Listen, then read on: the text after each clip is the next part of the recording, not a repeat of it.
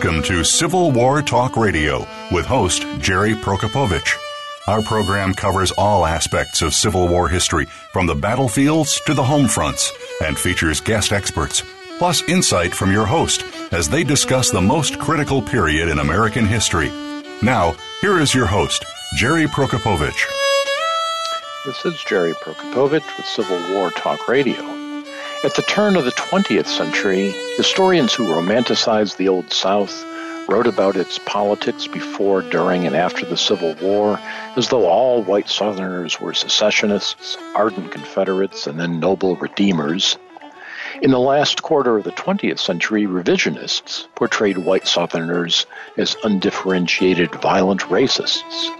Now, in the 21st century, Professor Michael Fitzgerald argues that white Southerners were a more complex and differentiated group than previously recognized, as revealed in his detailed study of a single state, Reconstruction in Alabama from Civil War to Redemption in the Cotton South. We'll talk with him tonight on Civil War Talk Radio.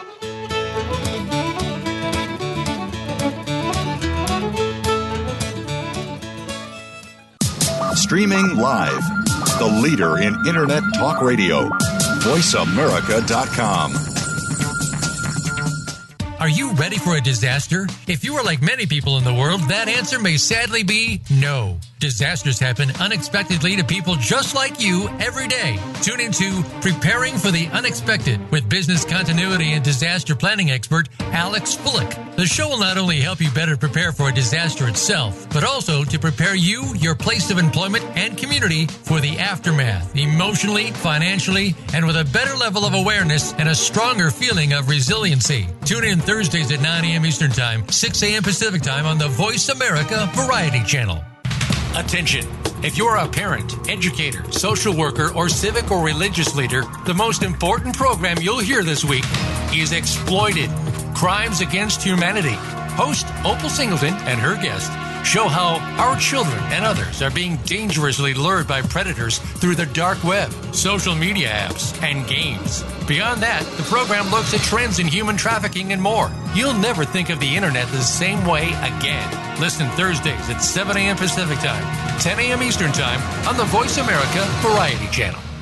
We're making it easier to listen to the Voice America Talk Radio Network wherever you go. In addition to listening live, you can check out information about your favorite talk show hosts, discover new talk show personalities, add shows to your list of favorites, and listen to all our show archives on demand. All from your iPhone, BlackBerry, or Android. Download it from the Apple App Store, BlackBerry App World, or Android Market, and get ready to tune in. The Voice America mobile app, powered by Aircast. The Internet's #1 talk station. #1 talk station. VoiceAmerica.com.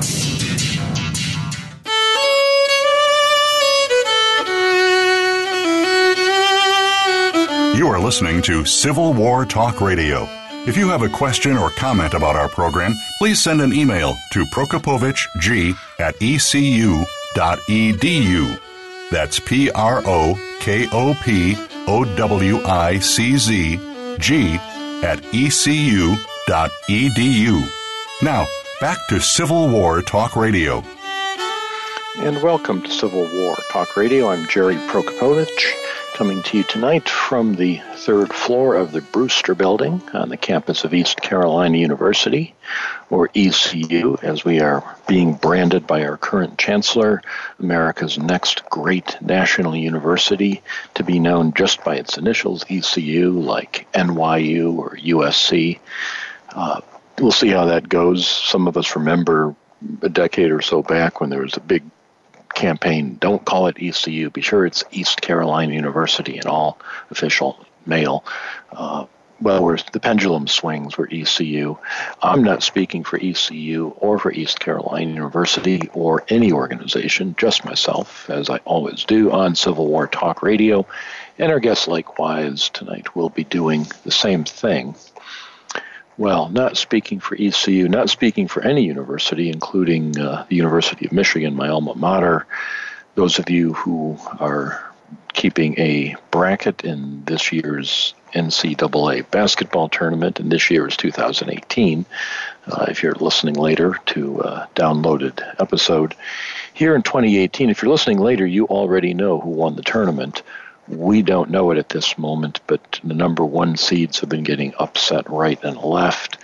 And my my old team of Michigan won their second game last week on a very late buzzer beater, 3-point shot, the kind of thing that happens in the movies. Doesn't usually happen to Michigan. It did this time. So we've beaten two inferior teams in undeserving ways. My daughter's team down the road here at Chapel Hill was unexpectedly beaten by 120 points by an inferior team, so Michigan will not play them next week. Well, you didn't tune in to Sports Network. This is Civil War Talk Radio. Let's move along and talk a different sport. Pickup soccer turns out not to be my game. After years of playing adult rec soccer, I gave it up last year, thought I was just getting too old and heavy to keep doing this. Decided I would try it again, join the Over 40 League this spring. Played a couple pickup games the last 2 weeks to see how I'm doing, and I can barely move my right knee, can't put any weight on it. Turns out my wife was right when she said you should take up golf in her continuing quest to find ways to keep me out of the house, whether it's doing Civil War Talk Radio on Wednesday evening or playing golf or soccer on a Sunday afternoon. She's right. Soccer is a no-go, but golf, I could try that. So we'll see how that goes. Here on campus, academically speaking, today is National History Day. If you volunteered at your local campus or high school or wherever History Day was being conducted, thank you for doing that. It is a really great program across the United States that gets students to work on history-related projects, and that's what our students did here from Eastern North Carolina. Coming to Greenville, hundreds of students and their teachers and chaperones converged on campus. It's a great event every year. I always get a kick out of seeing the students milling about excitedly through the Student Center. Hey, they have a bowling alley in the Student Center. Maybe I should go to college. If that's what brings them, that's good. At least they get here.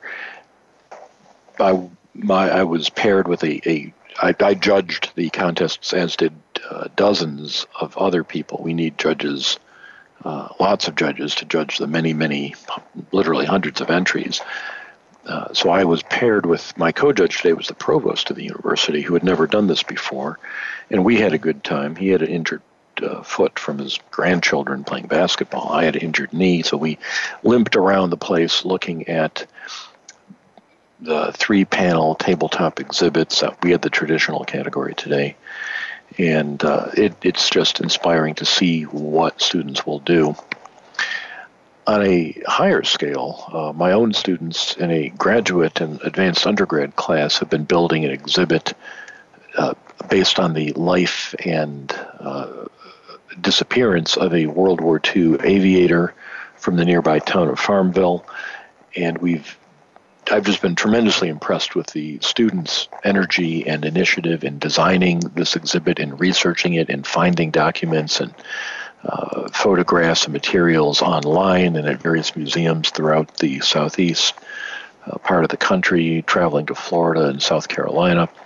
And I bring this up because if you want to donate to Civil War Talk Radio but have been holding back because you think, why should I give him my money? That's a perfectly legitimate reason. As I've pointed out on many shows, donations to Civil War Talk Radio are not tax deductible, and there is no transparency or oversight in how I spend them. Nobody knows about it, not Mrs. Prokopovich, not the IRS. Who knows what I'm doing with that money? But now theoretically I buy books to read it for the show, and sometimes I do. But I'm telling you now, this week, that money would be spent on materials for the exhibit. We, for example, are installing an audio component. One of the students has a 1940s vintage floor-standing radio, so we want to play some contemporary music and news broadcasts through it. And we need a little digital playing device. They're inexpensive. They're amazingly small and inexpensive, meaning $30 or $40. But the students shouldn't pay that. The department could probably pay it, but the paperwork would take weeks. So if you donate this week to Civil War Talk Radio, your money will be spent on an educational project at East Carolina University and the May Museum of Farmville, North Carolina, to tell the story of Ensign Paul Parker, lost at sea flying an F-6F Hellcat off of Saipan in 1944. So, guarantee this week your donation will actually go to something seriously worthwhile. And it often has in the past. As listeners, longtime listeners, you already know that we've helped to save Civil War sites in New York State. We've helped to work on building a history facility here at East Carolina University in conjunction with a renaming of a college building named for a white supremacist. We've done a lot of good things with your money, and if you want to contribute for any reason, go to www.impedimentsofwar.org, where Art Gaffney maintains the site, puts up buttons that say donate here. You click on it. You can use PayPal. Even if you have no PayPal account, it magically takes your money and all your personal data, I might add, and sends it to me for any use I wish to make of it. So you can click on those buttons, donate this way, and then you can also find out who's going to be on the show. Next week, for example, James S. Pula, I hope I'm saying it right, I'll check with him, is the author of Under the Crescent Moon with the 11th Corps. It's a multi-volume history. The first volume is already out, and that's what we'll talk about.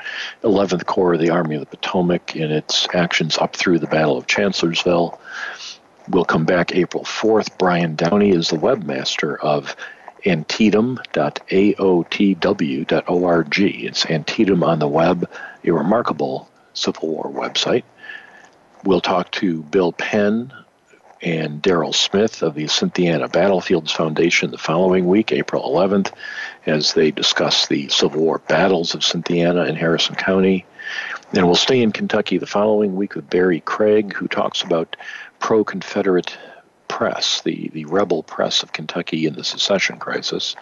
And we'll have more after that, but let's move on to tonight's guest, who joins us from, well, I have no idea where he is at the moment. He's somewhere at the other end of the phone line, but his day job is at St. Olaf College. He is Michael Fitzgerald, author of Reconstruction in Alabama, From Civil War to Redemption in the Cotton South. Mike, are you there?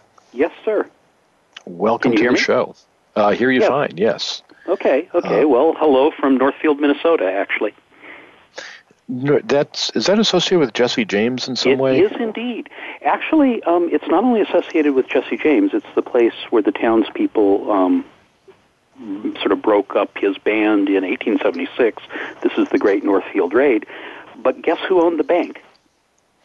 I have no idea. Ben Butler. There we go. So the Civil War's tentacles and his son-in-law, Adelbert Ames, had just been impeached in Mississippi or resigned his position as governor and was here on site for the shootout. Wow. So and that brings us back to Reconstruction. Ames yes, Reconstruction governor. Very, very tidy how that ties together.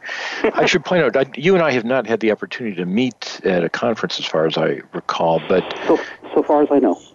But you were kind enough to send an email about this book, and we got to converse a little bit. I've used your book, Splendid Failure, as a short book on Reconstruction in my Civil War and Reconstruction class for a number of years. I'm glad to hear that. I trust the students thought it was tolerable. I think they do. I think we need to look in subsequent years for something that gives them a little more factual background, because they really don't have any structural knowledge of what went on. And your analysis sometimes leaves them saying, but like, who's the president? They really need something basic to work from to get to the level that you approach with. But you tell a fascinating story in that book, as you do in the present book. Reconstruction in Alabama, and we might start there with the notion, I see it in both books, that the story is more complex than we are generally given to believe. In Alabama, for example, before the Civil War, it's not just a single white voice calling for secession. There are a lot, even though they're all Democrats, or at least there aren't any Whigs left, and there are certainly no Republicans. They're all one party, but there's a lot of gradations there. Well, and I guess part of the point of the book is that in Alabama, the divisions among the white population are so severe that actually the parties are more competitive during Reconstruction because there's very strong divisions over secession, there's very strong divisions over the war itself, the occupation of North Alabama, and then even before that, there's a large Whig population that has been sort of antagonized by the fact that they can't get any of their policy goals accomplished, primarily in terms of railroads. So I guess what I'd say here is that the freedmen have more luck in Alabama than in some places, because the white community is actually quite divided over issues that they care about a lot. And so it makes it possible for them to play off one faction of dissidents against another. So these divisions among the white population in Alabama, going back to even before the war, are they connected with social class, with geography? Yeah. Talk about that. If I'm sure you're familiar with J. Mills Thornton's book on sort of Jacksonian democracy in Alabama. Alabama is an overwhelmingly Jacksonian state. They win every election in the 30 years before the war. But there are a lot of upper-class Whigs who are pursuing this state intervention in the economy agenda of economic development for banks, economic development money for railroads, and they're fairly irritated by the fact that they can't get railroads built. The government does not fund a railroad subsidy program in the decades before the Civil War. And so when Reconstruction happens and a government that is supportive of railroad subsidies comes into power, there's a lot of complicity or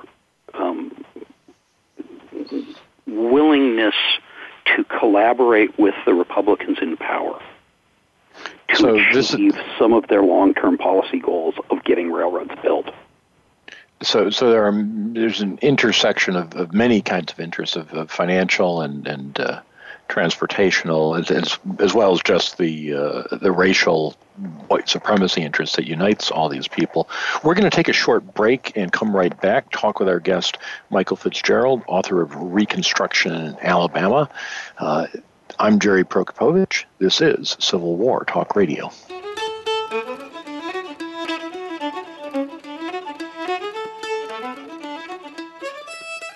Stimulating talk gets those synapses in the brain firing really fast. All the time. The #1 internet talk station where your opinion counts. VoiceAmerica.com.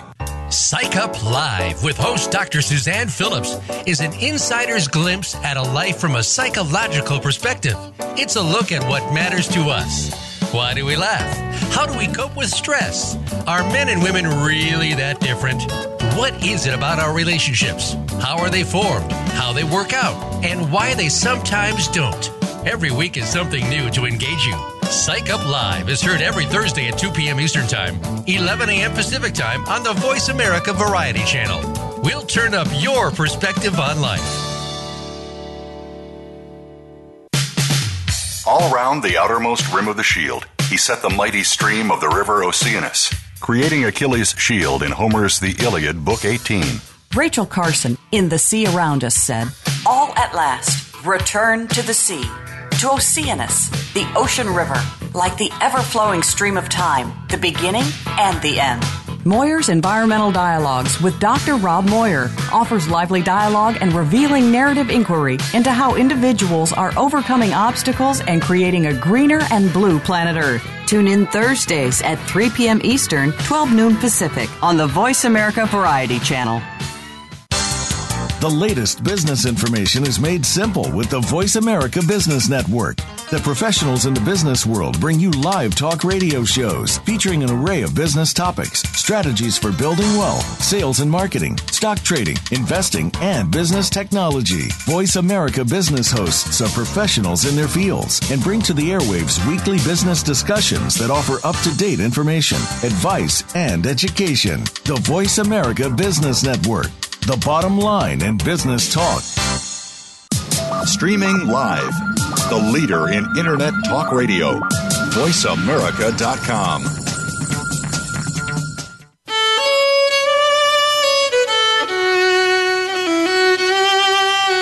You are listening to Civil War Talk Radio. If you have a question or comment about our program, please send an email to prokopovic@ecu.edu. That's PROKOPOWICZG@ecu.edu. Now, back to Civil War Talk Radio. And welcome back to Civil War Talk Radio. I'm Jerry Prokopowicz, talking tonight with Michael Fitzgerald, author of Reconstruction in Alabama, From Civil War to Redemption in the Cotton South. And while the bulk of the book is about Reconstruction, a good part is about Alabama before and during the war, and we'll talk a little bit about that going forward. But I wanted to start with this section with asking you a historiographical question. This, you point out in your introduction, this is the first substantial analysis of Alabama during and especially after the Civil War in 100 years. That before this, you have to go back to Walter Fleming. Yeah. For listeners who have not had the pleasure of graduate school, could you talk a bit about the Dunning School, what that means? And all right. At the turn of the century, inspired by the victory of the Democrats who overthrew Reconstruction, and by the rising tide of lynching and disfranchisement and white supremacy, an academic school, the Dunning School, the students of William Dunning at Columbia, kind of dominated the field with this, what we generally characterize as fairly straightforwardly racist interpretation of Reconstruction as a horrible mistake because black people shouldn't be voting. You know, if you assume turn-of-the-century racial attitudes, then the standard line is sort of like vindictive Republican radicals like Thaddeus Stevens are trying to humiliate the white South. They allow unqualified voters to vote for carpetbaggers and scandally scalawags, and they bankrupt the South in short order until the heroic forces of resistance overthrow Reconstruction. And Fleming is one of these scholars, and his 1905 book, which is the last big state history that's been done in Alabama, oddly, he's not only enthusiastic about the overthrow of Reconstruction, he's actually kind of a Klan enthusiast. And so he has written other stuff on sort of expressing his enthusiasm for the Ku Klux Klan as necessary to restore white supremacy, and that this was a wholesome, responsible movement. And so he's just about the most distasteful of the old school. And people certainly haven't taken that interpretation very seriously for a while, but nobody had gone to the trouble of actually looking at the evidence again and telling the whole story. And I cranked it into 350 pages, but his original book was like 700 or 800 pages, so I am the soul of brevity. Well, nobody reads Fleming or the Dunning School anymore, other than graduate students for their background. But the interpretation infuses the films, Birth of a Nation. Well, which, Birth of a Nation, again, it is the Birth of a Nation interpretation. And Fleming actually was promoting the film. At the time the film came out, he was actually writing a laudatory history of the Klan. He republished a memoir by one of the founders of the Klan in which he took the fellow to task for backsliding. for insufficient enthusiasm for what the Klan accomplished. So he's like ultra-Klan. And that interpretation then continues to filter through Gone with the Wind, through popular culture, not as strident or as explicit, but you still find a lot of people today. Well, and you find people who are inclined to believe it.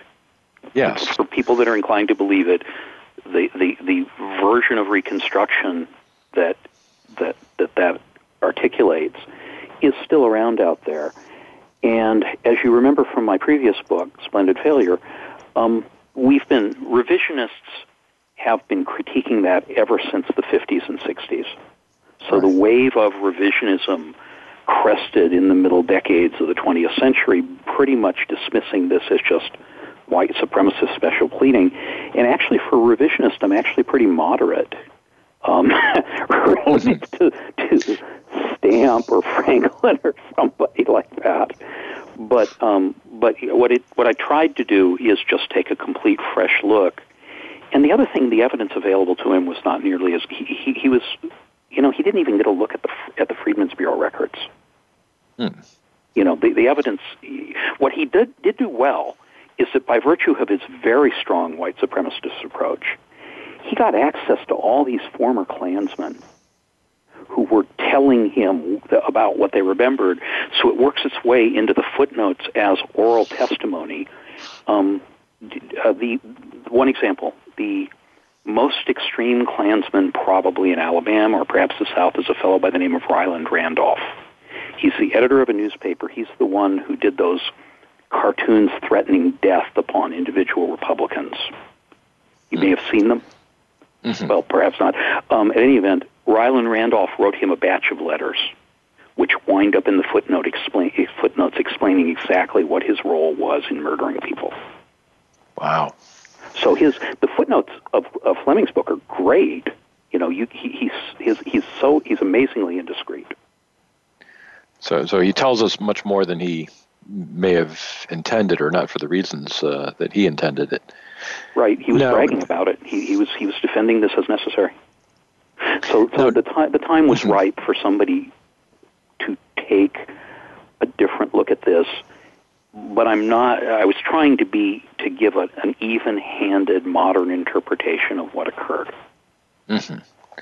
Well, you show that you talked a little bit in the first segment about divisions in Alabama politically before the Civil War, and you make a very strong point about the effect of the war itself on the state, that as Union forces occupy the northern tier of counties, as Buell's Army of the Ohio marches eastward across the state, as they occupy towns like Athens and engage in what Mark Grimsley calls the hard hand of war against Alabama, that this has a real effect on the political outlook of people.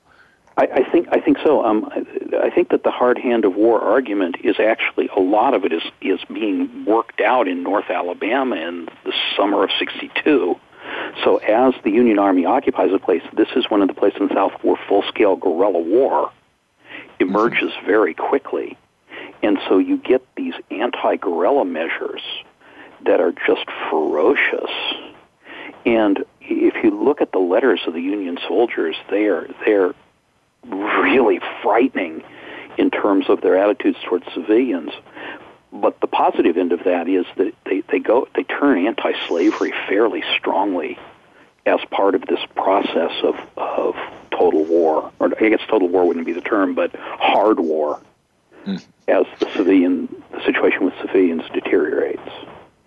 And then once they're forced to evacuate late in the year, as Bragg marches north, when they come back the second time, they figure they're not going to leave much behind the next time they leave. So the whole Tennessee Valley is pretty much rampaged. And so you get, and I guess what you get is this very strong ideological sense that we're a superior culture. These people are backward, their towns are backward, their agriculture's primitive. The only people down here who we can trust are the freedmen and the Unionists in the hills. so this will impact the state after the war. You note the Union Army doesn't really occupy the southern half. You have Wilson's Raid near the end of the war, but mostly it's in the north. Yeah, the Tennessee Valley is occupied most of the time by the Union Army. They occasionally raid over the mountains once in a while, but they also have to evacuate several times, and then even very late in the war, with Hood's raid north in the fall, of '64. So what you get is a Union command and the soldiers whose sense is that they really shouldn't be leaving anything behind, and they're bragging about the destructiveness. And so what I think is happening is that one of the things that you get from this is that this is one of the regions where after the war, well, the devastation is most intense in these occupied counties right along the Tennessee River on the extreme north of the state. And so after the war, this becomes like the Klan heartland, that the whites are just utterly impoverished and infuriated. And so there's a direct connection between the wartime destruction and the level of violence that is in these North Alabama counties. And one of the, I don't know if it's ironic or just confusing, but when you look back at the secession crisis, it's the northern counties that are opposed to secession and want to go slow, and the southern ones, the Whigs, the big planters in the Black Belt, who are more eager to secede. But and then you've got a peace movement. I want to ask about this. Then you have a peace movement late in the war, where, again, the state is divided. Some people in Alabama are arguing to get the state out of the Confederacy. Right. Well, a couple things. In the north part of the state, under Union occupation, there are a lot of people that have concluded the war is lost.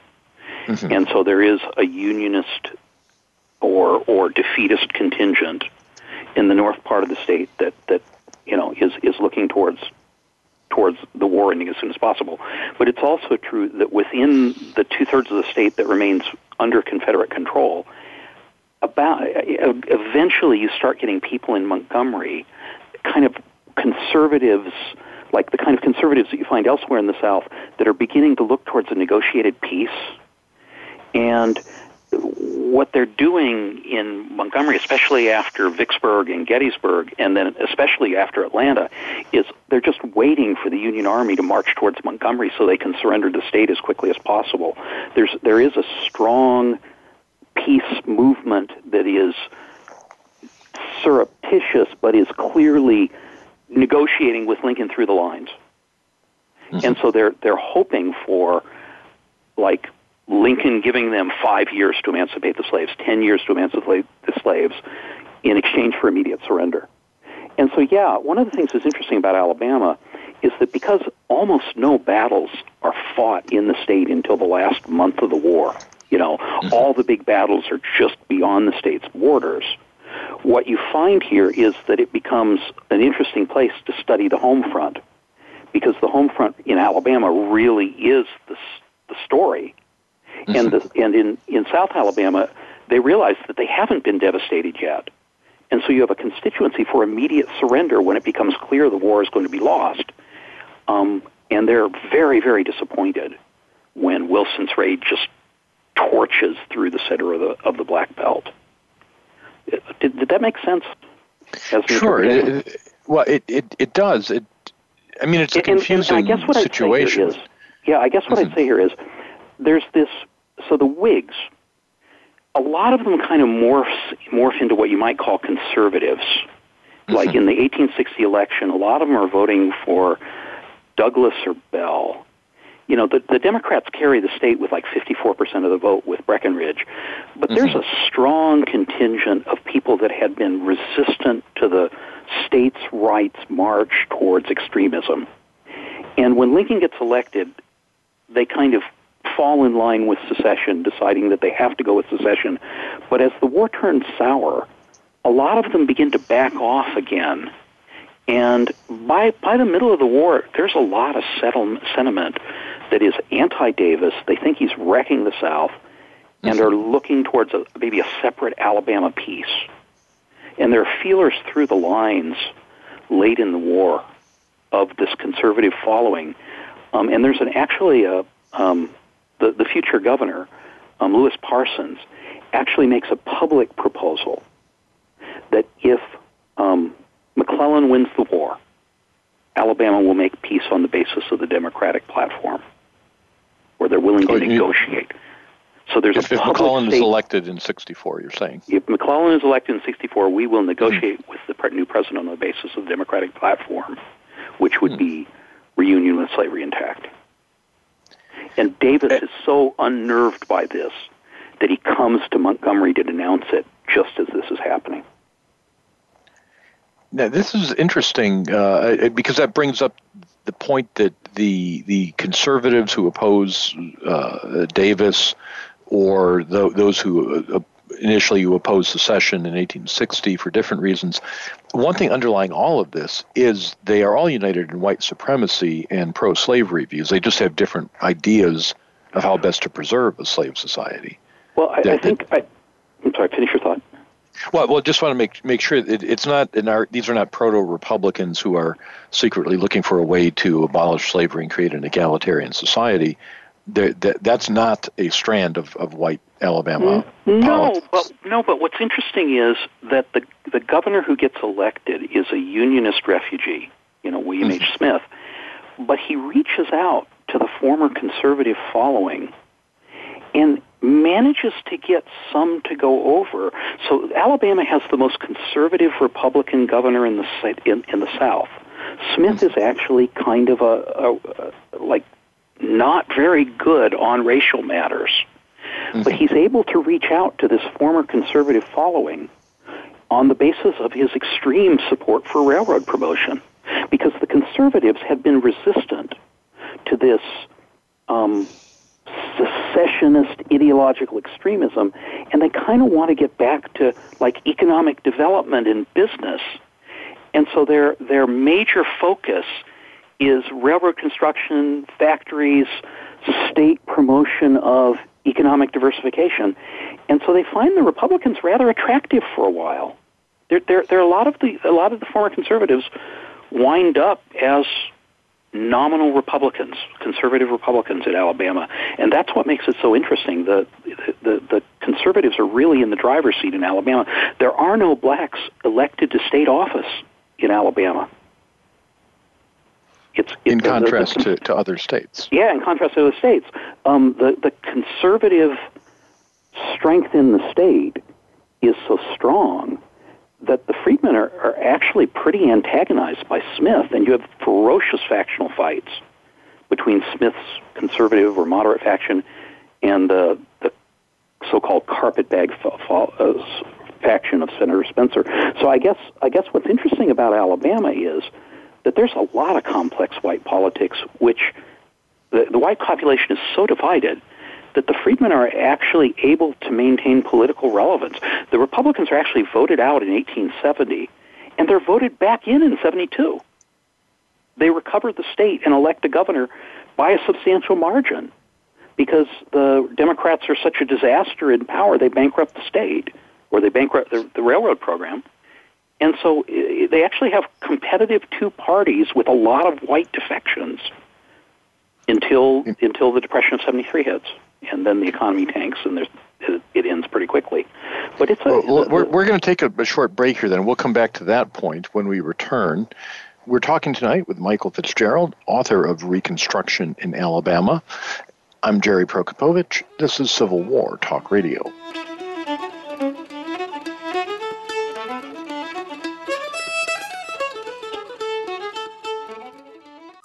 Streaming live. The leader in Internet talk radio. VoiceAmerica.com. If you think you've seen online TV before, let us surprise you. VoiceAmerica.tv is online now. The leader in live Internet talk radio has done it again. Multiple channels, a state-of-the-art viewing experience, live and on-demand programs streaming 24 hours a day. It's exactly what you want, when you want it. VoiceAmerica.tv. From health and wellness to business, sports, and everything in between. Discover our new world. Visit VoiceAmerica.tv now and experience the future of online television. VoiceAmerica.tv. These days, everyone is looking for information on staying young, healthy, and fit.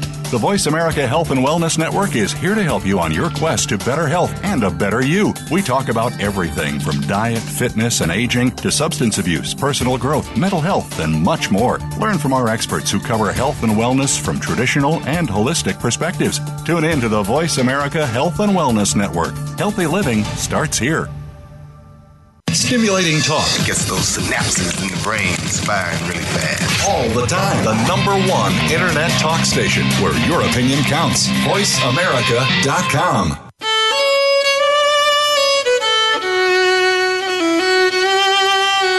You are listening to Civil War Talk Radio. If you have a question or comment about our program, please send an email to prokopovic@ecu.edu. That's PROKOPOWICZG@ecu.edu. Now, back to Civil War Talk Radio. And welcome back to Civil War Talk Radio. I'm Jerry Prokopowicz, talking tonight with the author of Reconstruction in Alabama, From Civil War to Redemption in the Cotton South. He's Mike Fitzgerald, professor at St. Olaf College in Northfield, Minnesota.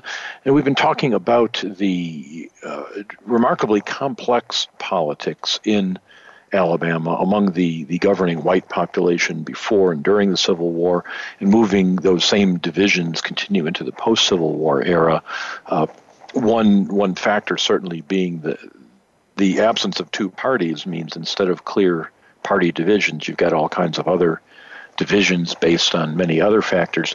But what I want to ask you about, Mike, as we start the third segment here, is you made the point just as we were closing that the freedmen, the former slaves, were able to carve out a certain amount of political power by exploiting or being aware of these fractures among the white body politic. And that's something that the revisionists of the post-World War II era, the 60s and 70s, talked about a lot, about black agency. Certainly Foner's standard history of Reconstruction focuses heavily on the African-American experience in Reconstruction. And your argument in this book is first to take a look at the entire society, but you then turn to the question of black participation in politics in Reconstruction. Talk about that, if you would. Well, okay. Well, one thing that I'll say that's sort of interesting about Alabama is the experience in the state is fairly diverse. As we've talked about, that North Alabama is rampaged by the war, and South Alabama is almost untouched to the very end. And so one thing about that is that in the North Alabama, where the races are roughly 50-50 in the Tennessee Valley and in the surrounding mountains, the Klan is rampant, there's widespread violence, and the freedmen can't do much about. If the numbers are 50-50, it's hard to stop the Klan. And so they're rampaging through the region. But in the heart of the Black Belt, freedmen are like 65, 70, 75% of the population. Alabama's black population is actually very concentrated in the area from Selma to Montgomery, right across the south central part of the state. And so the numbers are such that the Klan episode there is kind of short-lived. And as the plantation system recovers, as sharecropping proves that it can make planters money, for several years there, the plantation economy recovers, and the violence, the Klan is kind of only an occasional presence in most of the Black Belt.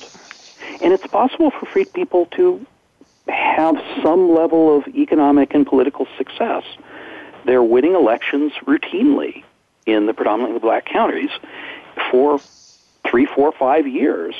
And so I guess what I'd say here is that when the economy recovers, freedmen are able to start clawing their way out of poverty, and some are actually able to make some money until the Depression of 73. And so I guess what I'd say here is there's kind of a bifurcated history of the state.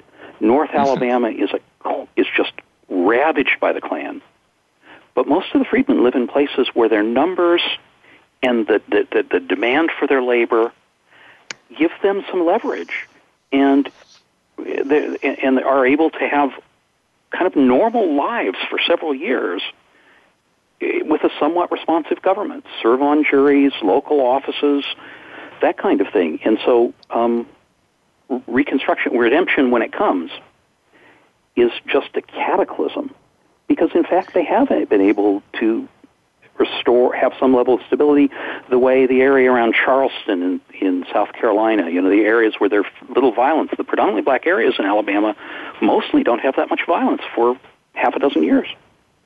This is one of the, this points to the classic work by C. Vann Woodward on the strange career of Jim Crow.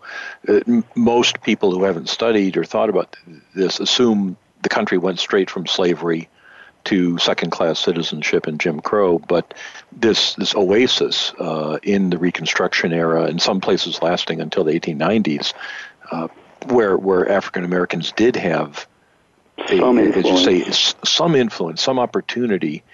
You use the phrase "balance of fear," moving from solely on the side of the white planters through the whole slavery era. That this balance of fear suddenly, at least temporarily, is shifted in the late 1860s.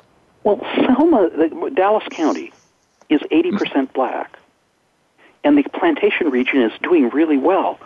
If you're a planter in a neighborhood that is 80% black, do you want the Klan around?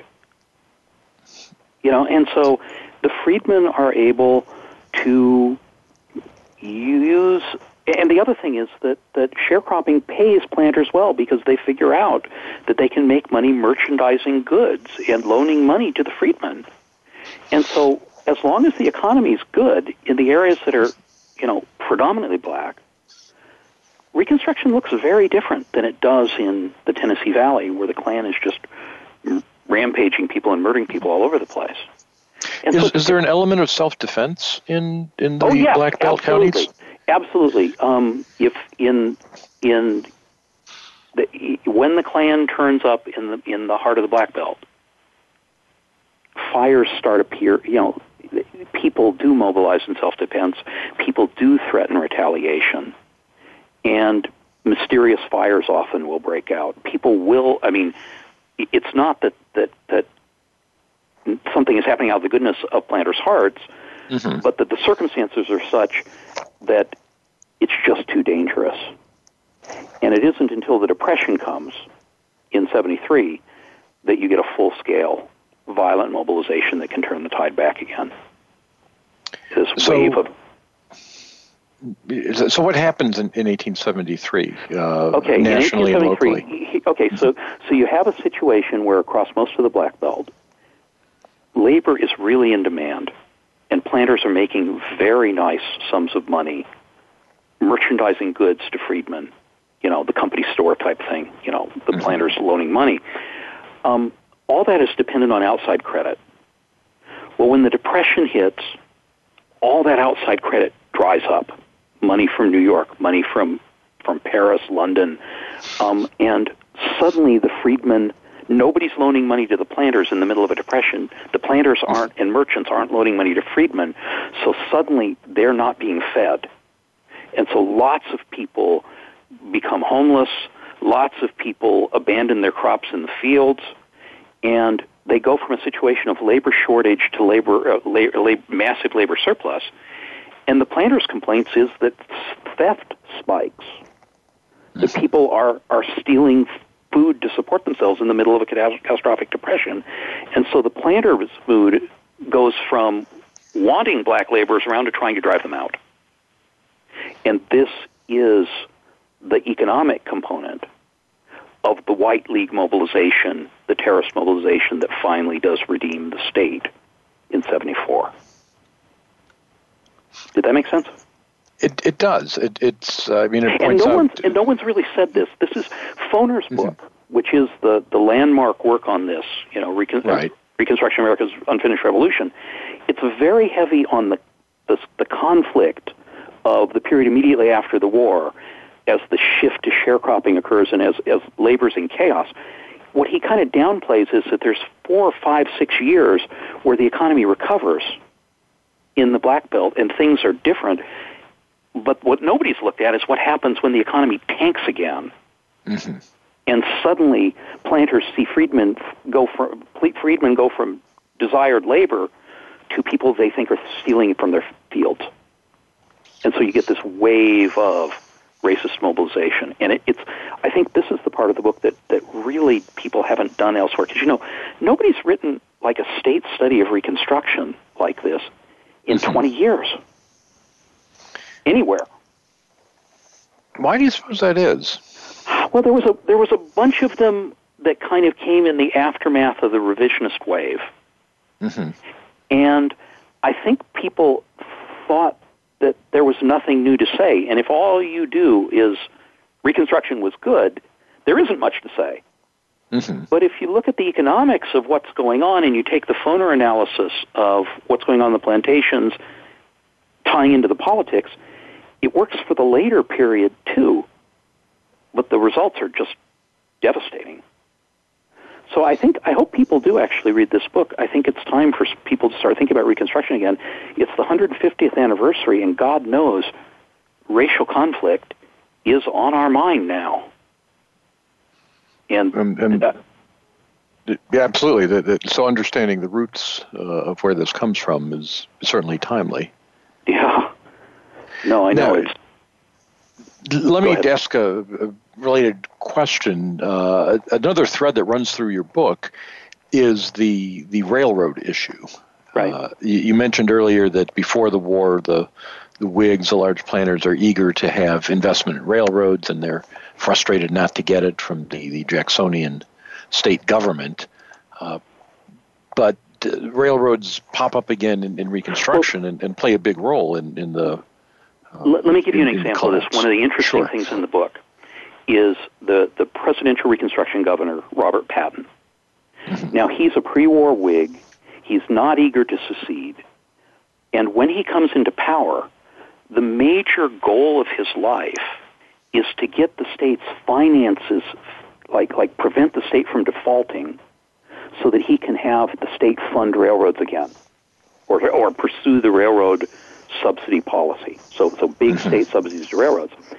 And what's odd about Patton is that he endorses the 14th Amendment to get Congress off the South's back, and then he endorses Reconstruction. The presidential Reconstruction governor, and his thing is, okay, if we let blacks vote, Congress will let us back into the Union, and then our credit rating will improve and we can get our railroad program through. And so it's very clear that the much of the conservative leadership of Alabama is so eager to get railroads built that they're willing to see blacks vote, at least temporarily, if they can get Alabama back into the Union under the Reconstruction Plan, and then they can issue bonds that people will buy. It's a pretty extraordinary story. And so it is. It is. And what happens, and what's interesting about the railroad issue is that when the Republicans come in, Governor Smith passes an extraordinarily ambitious railroad bill, spends very large increment, like $16,000 a mile for every railroad built in Alabama. The state will guarantee your loans. So there's a big state subsidy. And what's interesting is that when the railroads start getting built, they need to get local initiatives also to fund them. And planters and freedmen have a common interest in railroads going through their neighborhoods. They want the railroads going through the richest plantation areas. They both do. And so the pattern on these railroad initiatives, like the local railroad bonds, when they have elections on them, which they have in Alabama, the blacks and the whites vote together for them, as opposed to the places that the railroads don't go. So there are some economic issues where planters and their tenants and their workers actually have some common interests if they can get the railroad system up and running. Did that make sense? Absolutely, and we don't have time, unfortunately, to go any further with it to find out how the railroads don't end up getting successful in running. It doesn't work, unfortunately. But that's a good reason for listeners to go out and buy a copy of Reconstruction in Alabama, From Civil War to Redemption in the Cotton South, by our guest tonight, Michael W. Fitzgerald. Mike, it has been a pleasure talking with you about this most misunderstood period in American history, and I hope a lot of people will read your book. Well, thank you very kindly. Let's hope so. And I appreciate the opportunity to chat with you. This has been great fun. And I've enjoyed it as well. And listeners, as always, to you, thanks for listening to Civil War Talk Radio.